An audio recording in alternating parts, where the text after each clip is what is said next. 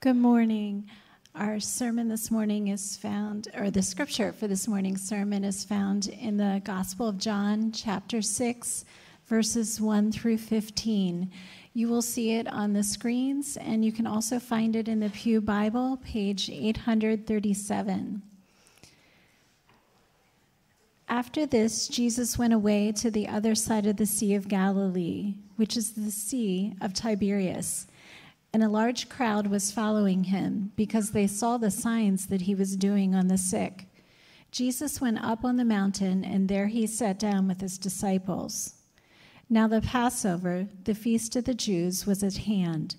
Lifting up his eyes then and seeing that a large crowd was coming toward him, Jesus said to Philip, "Where are we to buy bread so that these people may eat?" He said this to test him, for he himself knew what he would do. Philip answered him, 200 denarii worth of bread would not be enough for each of them to get a little. One of his disciples, Andrew, Simon Peter's brother, said to him, "There is a boy here who has 5 barley loaves and 2 fish, but what are they for so many?" Jesus said, "Have the people sit down." Now there was much grass in the place, so the men sat down, about 5,000 in number. Jesus then took the loaves, and when he had given thanks, he distributed them to those who were seated, so also the fish, as much as they wanted. And when they had eaten their fill, he told his disciples, "Gather up the leftover fragments so that nothing may be lost." So they gathered them up and filled 12 baskets with fragments from the 5 barley loaves left by those who had eaten. When the people saw the sign that he had done, they said, "This is indeed the prophet who is to come into the world." Perceiving then that they were about to come and take him by force to make him king, Jesus withdrew again to the mountain by himself. This is the word of the Lord. Well, at this time, we're going to dismiss children ages 4 through kindergarten, as well as those who want to experience the sermon in an ESL class, English as Second Language, in the cafe. And I'll just acknowledge ESL is a term that's going out of vogue in some ways because people like Alunga know 3 and 4 languages. It's not a second language. We're very thankful for what's happening. Join me in prayer one more time. We'll turn our attention to God's Word.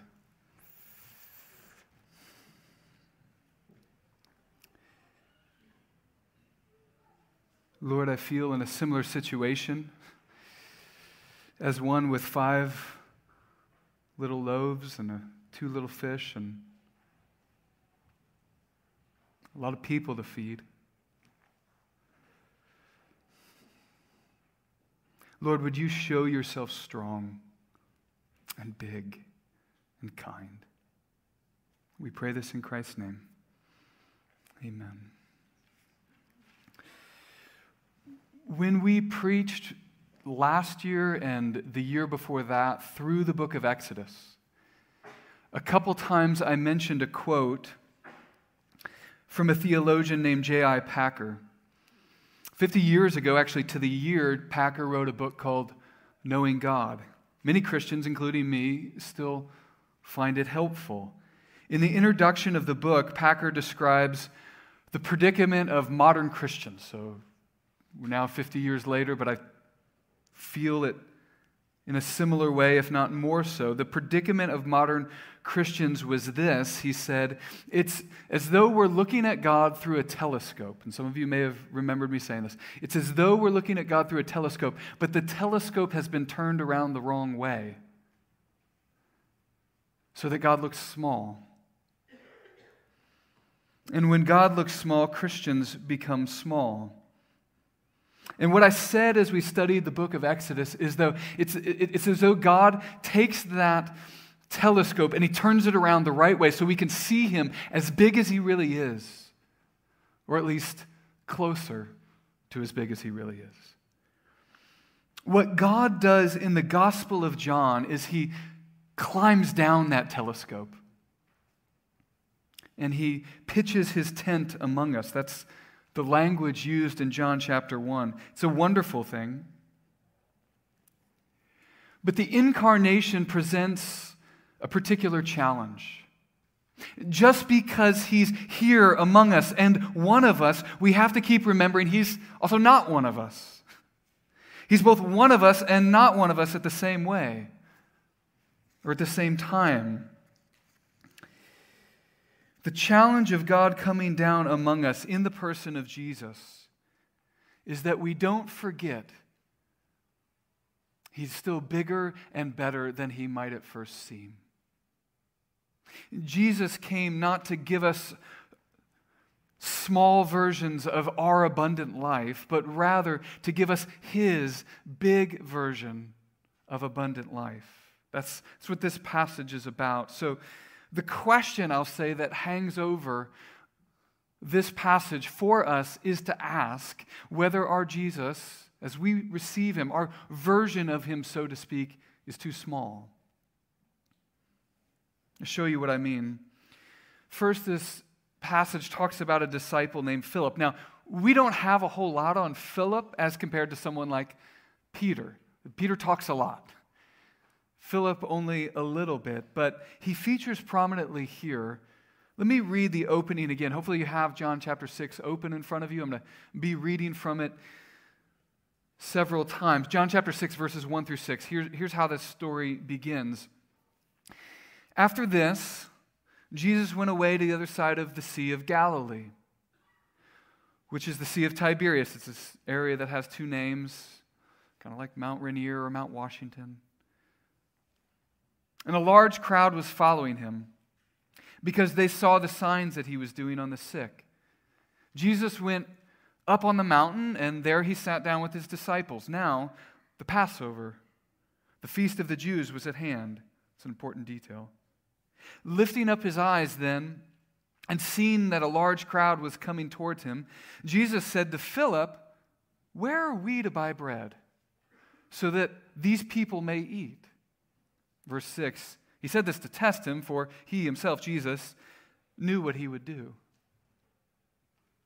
The Sea of Galilee, that's this pear-shaped lake. It's pretty huge, honestly. It's 13 miles by 7 miles. It's at the northern part of Jerusalem where Jesus is at this time with his disciples, and they're on the northeast side of that. We know that from other passages. And there's a crowd. Why is the crowd there? We're told in verse 2. A large crowd was following him because, what does it say? Because they saw the signs. That's an important word in John. The signs that he was doing among who? The sick. Now, some of you have been to urgent care. You've been to the emergency room, and there's been a long line. I will tell you, you've never seen a long line like this line that was there with Jesus. Rumors of the signs that he was doing spread. Rumors of these healings. Indeed, not simply of the healings, but the healer. And a crowd drew a crowd, which likely was a desperate crowd. Jesus, can you heal my son? Jesus, can you heal my wife and my child? She's pregnant. I don't know what's going on. Something's happening. Can you heal this? And I don't know where else to go. So they went to him. The crowd drew a crowd. This grassy hillside was not, I suspect, a comfortable setting. In another account of this same story in the Gospel of Mark, we're told that the disciples were so busy that they didn't have time to eat themselves. Mark 6:31. And did you notice the question Jesus asked and who he asked it to? He picks Philip, and he asks where they can get food. Why do you think he asked Philip? That's a question I had as I was reading this. Why Philip? John 1:44 says that Philip was from this area. He's the local. It's like when I see someone post, "Hey, I'm in Philly. Where do I get the best cheesesteak?" Right? And all the locals chime in with their intel. So Jesus picks Philip. "Hey, Philip. Looks like they might be hungry. Where do we grab food around here?" Now, maybe Philip was the disciple most aware then of the sacrifice the crowd was making to be around. Jesus. Maybe Philip was even getting a little frustrated with Jesus. In another gospel account of this story, the disciples collectively come to Jesus to tell Jesus that he should send the crowd away because they're in a remote and desolate place and there's nowhere here to buy food. Jesus, they feel, is actually being irresponsible. Look how Philip responds, verses 7, 8, and 9. Philip answered him, 200 denarii worth of bread would not be enough for each of them to get a little. One of his disciples, Andrew, Simon Peter's brother, said to him, there's a boy here who has 5 barley loaves and 2 fish, but what are they for so many? Philip's answer to Jesus is supposed to be ridiculous. You can see it in the wording. He picks an amount of money that feels to him impossibly large, 200 denarii, maybe 8 months' wages. And then he says that even if we had this impossibly large amount of cash right here, right now, and we could buy food, which we can't, how would that even be enough for everybody to even get a little? Even as Jesus is miraculously, supernaturally healing people, it can be hard for disciples to remember that just because he's one of us, that he's also not one of us. Jesus started to feel small. And to make it more personal, I'll put it like this. I think about this sometimes, this story, sometimes when marriages are hard. Now, if you're not married or your marriage is not hard, you can insert some other hard circumstances. But people often think, as a pastor, that I'm merely saying there are 2 options. Option A and option B. Option A is to keep your vows in a lousy marriage. Grind it out. Or option B, in the marriage. In situations like this, when both people at least seem to want to follow Jesus, what I'm trying to do is put before them another option. That Jesus might create option C. A pathway to blessing that they can't see right now, and it may be a long ways off, and it may be a very, very hard road to walk. But I'm trying to say, Jesus can create something from nothing. He's big enough for that. Philip can't see that. And sometimes we can't either. Then there's the crowd. Seeing Jesus as small isn't only a problem for Philip, it's a problem for the crowd as well. Verse 4, there's this detail about the Jewish Passover. That's an important little note. Passover is a celebration of when God rescued his people from slavery in Egypt. I'll say it another way. Passover is a celebration of when God went into a hostage negotiation with the most powerful man of the most powerful nation in all the world, and he crippled that man and that nation so that the whole world would know that God is really big and that he loves his people. That's Passover. In some ways, we could liken Passover, in some ways, but not always, in some ways, we could liken it to the 4th of July. In this regard, it's the time when America declared her dependence from British rule. Passover, like 4th of July, is a time of intense nationalistic zeal. It's a time for patriotism, right? This caused tensions in Israel because at the time, Israel wasn't in charge of Israel. Rome was in charge of Israel. So you might imagine how celebrating Passover might be, shall we say, charged. Passover celebrated the time when God overthrew those who were over God's people, and there were many people now wondering, could God perhaps do the same thing? I've used this illustration before, but I find it helpful, so I'll use it again. Now imagine that Canada became the superpower of superpowers, all right? Nobody chuckle there. I didn't mean that to be. But so Canada becomes superpower of superpowers, and they actually invade the United States. And they invade the United States. They conquer the United States. Now, we're friendly nations and so on and so forth. This is not going to happen. But they invade the United States. And now, because America is so big and there's so many of us, Canada basically, as a ruling strategy, decides to basically let us do our own things, but still find ways to subjugate us and help us know that we're not in charge. Like taxes, for example. We have to say we pay exorbitant taxes to Canada for their prosperity, or they patrol our streets with Canadian military, stuff like that.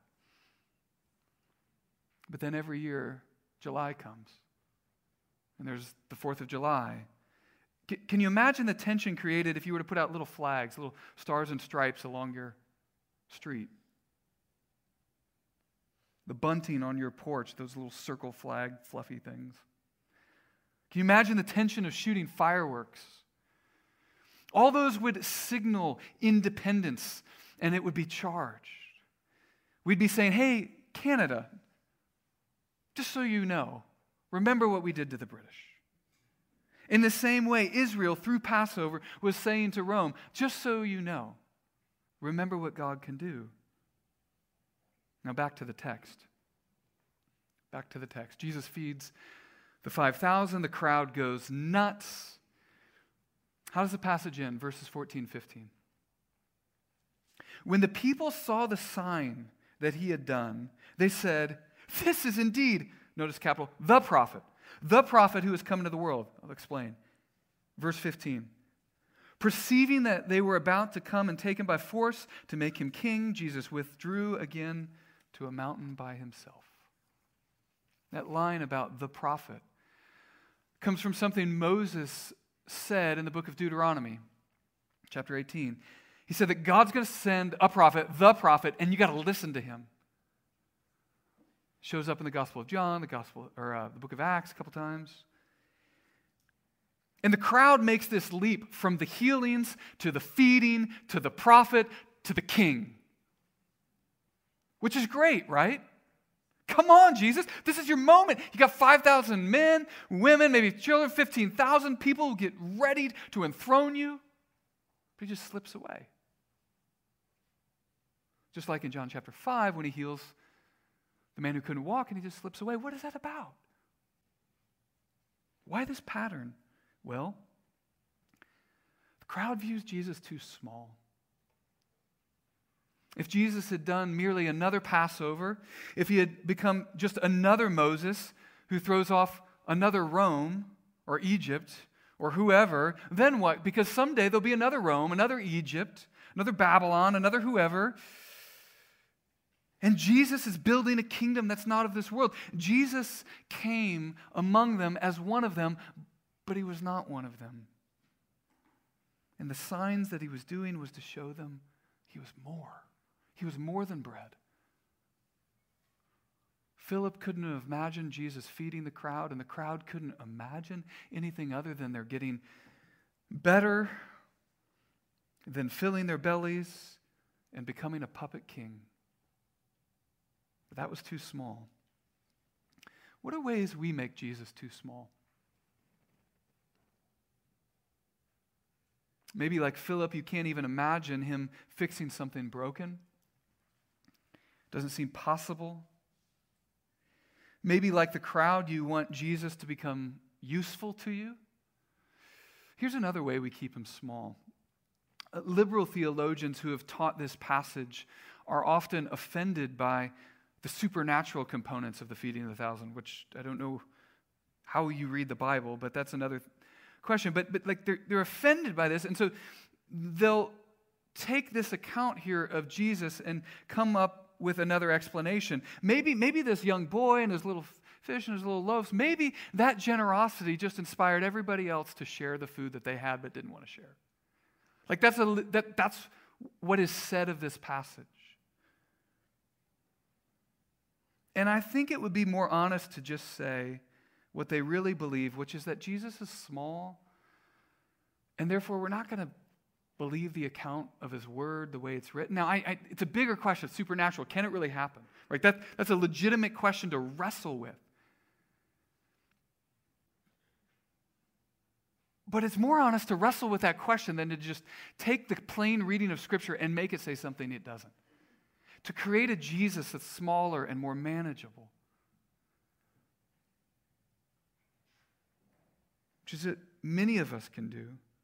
We can refuse to take the plain account of him as presented to us and make a Jesus that's easier to control. To bring all of this together, I remember talking with a friend who was new to Christianity, and a number of people in his life who could coach him and help him. There's doctors and business partners and fitness partners and all sorts of things. And I asked if I could share this. And early on, as he was considering Jesus, I remember asking the question, the challenge for you will be whether you just add Jesus to your life or whether Jesus becomes your life. Whether he becomes useful or precious. And that tension at the start of the Christian life is a tension that continues throughout the Christian life. No matter how long you've been walking with Jesus, the challenge right now, no matter how many years we've been walking with him, is to see Jesus as precious for who he is. This is the huge deal of John chapter 6. It's going to become a giant conversation in about 2 weeks in the sermon. Of who is Jesus, and is he just someone who fills our bellies? Is he a bread machine, or is he the baker that we love? Well, this leads to the next part of the sermon. We need to spend time not merely thinking about the ways we treat Jesus as small, but we need to see the ways that John chapter 6 shows us he is big.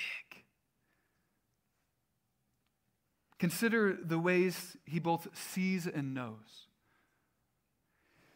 You get the impression that Philip is almost a little impatient with Jesus. Like, come on, Jesus, can't you see that all these healings are nice, but it's causing a problem? These people got to eat. We need to send them away. There's no way to get food around here. Notice the wording, though. Jesus sees and knows, verses 5 and 6. Lifting up his eyes, then, and seeing that a crowd was coming toward him, Jesus said to Philip, "Where are we to buy bread so that these people may eat?" Verse 6, he said this to test him, for he himself knew what he would do. He's not asking the question to get more information. He's doing something there in Philip and in the disciples and in you and in me. John tells the story of the feeding so that we see not merely the feeding, but we see that God sees and he knows. Whatever's going on in your life, you don't need to get God's attention so that he can see what's going on. As a pastor, you might have to get my attention. I can't see, I can't know everything or even very much. You got to call, you got to text, you got to email, you got to show up. Sometimes in my office, a little frustrated. That's okay. I understand. I don't see it all. I don't know it all. But you don't have to get his attention. He might be getting yours, which is what this language of testing is about. He wants you to be fully formed, fully mature, that your faith would be strong in him. He's testing you, us, you, yes, them, Philip, but he wants you to pass. Whatever trial you have, Jesus wants to become more precious to you as he shows himself as bigger and bigger and bigger. So that's one way John 6 presents Jesus as big. He sees and he knows. I'll also mention another way, that God puts blessings along the path of obedience. This one I'm going to spend a bit more time on, and to be honest, I'm just going to tell a long story. But I'll say the principle again and show you in the passage. Jesus is so big and wonderful and precious that he puts blessings along the path of obedience. Blessings his people couldn't have asked for or imagined. Let me reread the middle of the story again, verses 8 through 13. One of the disciples, Andrew, Simon Peter's brother, said to him, "There is a boy here who has 5 barley loaves and 2 fish, but what is that for so many?" Jesus said, "Have the people sit down." Now there was much grass in the place, So the men sat down, about 5,000 in number. Jesus then took the loaves, and they're not really loaves, they're more like hard little pancakes probably, these barley loaves. They're small, like an English muffin is all it is. And when he had given thanks, he distributed it to them, to those who were seated. So also the fish, as much as they wanted. Notice that phrase, as much as they wanted. And when they had eaten their fill, he told his disciples, gather up the leftover fragments that nothing may be lost. And so they gathered them up and filled 12 baskets with fragments from the 5 barley loaves left by those who had eaten. Text says there was 5,000 men there. I don't think it highlights men because they were more important than women or children. John mentions 5,000 men, I think, because of the line about coming to take him by force. And when talking about who's important outside of Jesus in this passage, clearly the hero of the story is this little boy. So women and children matter. But regardless of why the number is what it is, the men were counted. There's clearly more. Is there 15,000? Is there 20,000?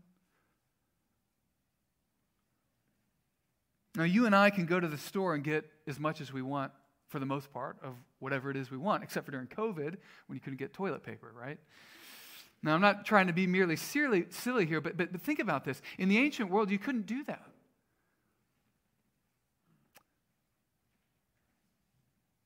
For them, food was like toilet paper for us during COVID. Jesus was giving out food to people who needed food, but who didn't know where their next meal might come from. That makes this line about the baskets, there's 12 baskets, so interesting. Each disciple would have gone around and collected food. That meant they'd walk up to people like a server at a restaurant and say, excuse me, are you going to finish that? Which is, just think again about the context, right?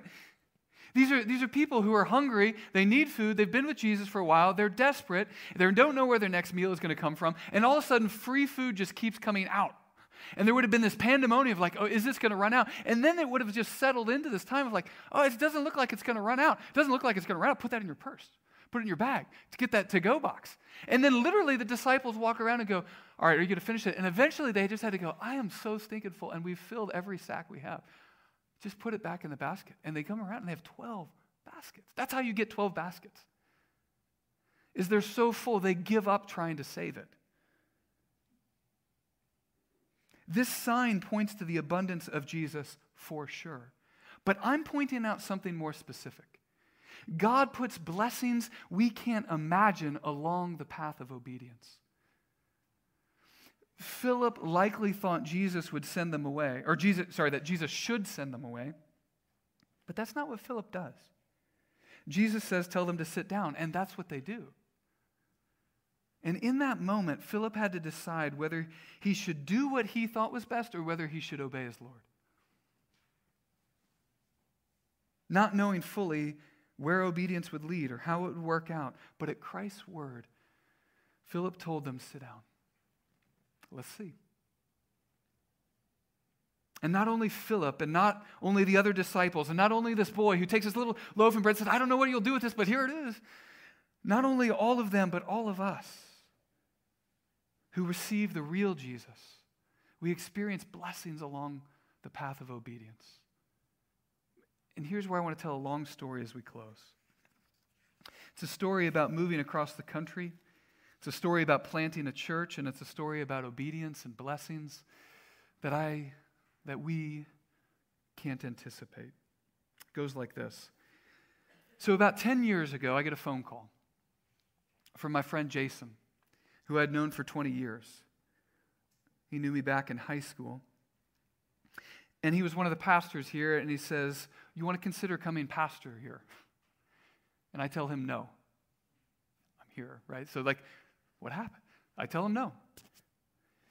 2 reasons why. I had only recently begun my first pastorate, and I was thinking that the roots should go down into the soil and not be yanked out. So there's that. And then there's also this. I said no because when I moved to that pastorate, life got really hard. We lost all of our savings in a housing market crash. That's a 15-minute story. My wife had a miscarriage. The church that hired me changed my job description. We were near no family, and we moved 3 houses in 18 months. So no, I didn't want a new job because in my mind all of that was linked. But I prayed, Lord, if you want to pull up roots, pull them up. We'll figure it out. I'll try to trust and obey. And then over the next 6 months, I can tell you that things started to change. He gave me freedom to feel like, okay, maybe we could talk about this. Circumstances at the church changed that freed up the possibility. And at one point during the interviews to come here, after I did apply, and that was way early, it became more official. There was applicants and applications and interviews and all that. And I remember talking with Mike, who's now a dear friend. And I'm 2,000 miles away, and I'm standing outside a McDonald's play place, talking on the phone to Mike. My kids are inside playing. I think you were there inside, Brooke, or I was just letting them play. I don't remember that part. And I'm interviewing. And in the process of this conversation, Mike tells me about Community's desire to plant a church. And I say, tell me more. You're going to plant a church? Tell me more. And Mike says, as he often does, that every church is a church plant. And he believes it's a biblical thing for churches to do. I agreed. He says then, we'd like crystal clear. Mike and I agreed this wasn't a deal breaker and that neither was necessarily better or worse. These are options that Christians and churches have before them. So I thought maybe I could work here. So I continued interviewing. Then months later I come and I preach and the church has to vote on me. All of that, we're not in this building, we're in another building. And not only did they have to vote on me, but it's weird, I had to vote on you in my heart.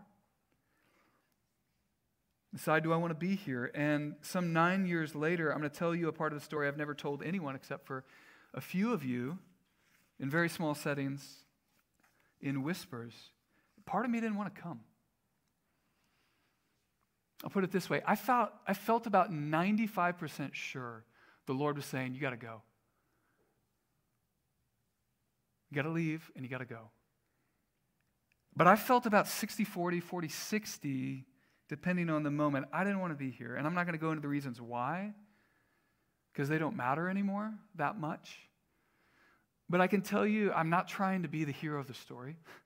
I was conflicted. I felt like Philip.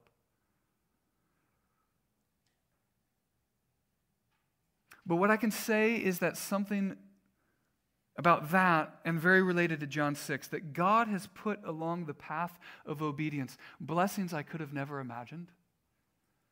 Indeed, it's not just that there are blessings in my life that would not have been here otherwise, but it's that Jesus has become the blessing along the path in ways I could have never anticipated, which is the sort of thing he does. I enjoy the living Jesus, and he is precious to me in ways far more abundantly than I could have ever thought or imagined. And just to bring this story full circle, last year we had the question in front of us, do we want to grow, as we've had for a while, do we want to grow to 500 or plant a church? Sounds familiar, doesn't it? Did to me. Well, church, I'll tell you that I haven't really changed all that much in that regard.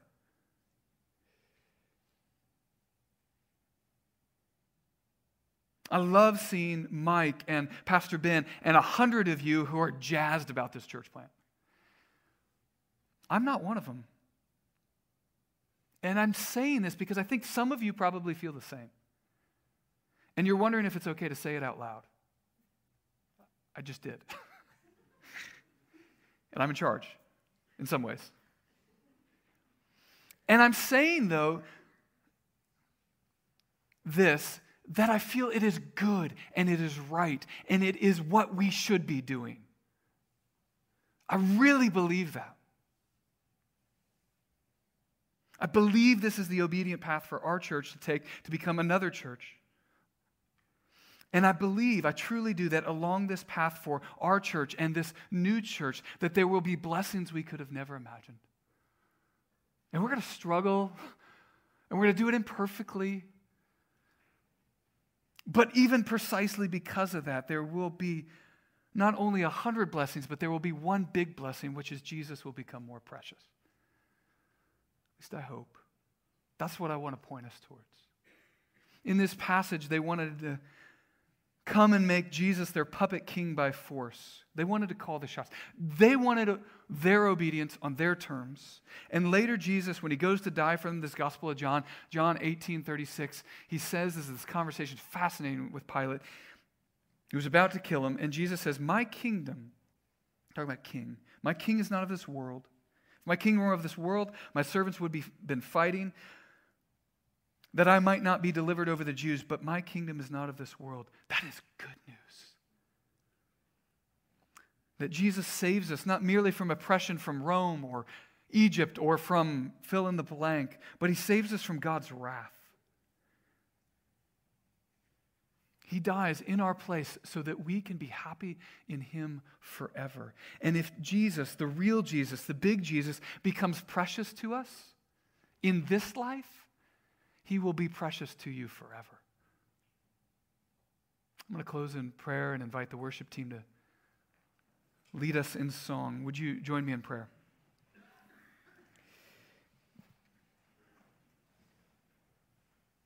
Heavenly Father,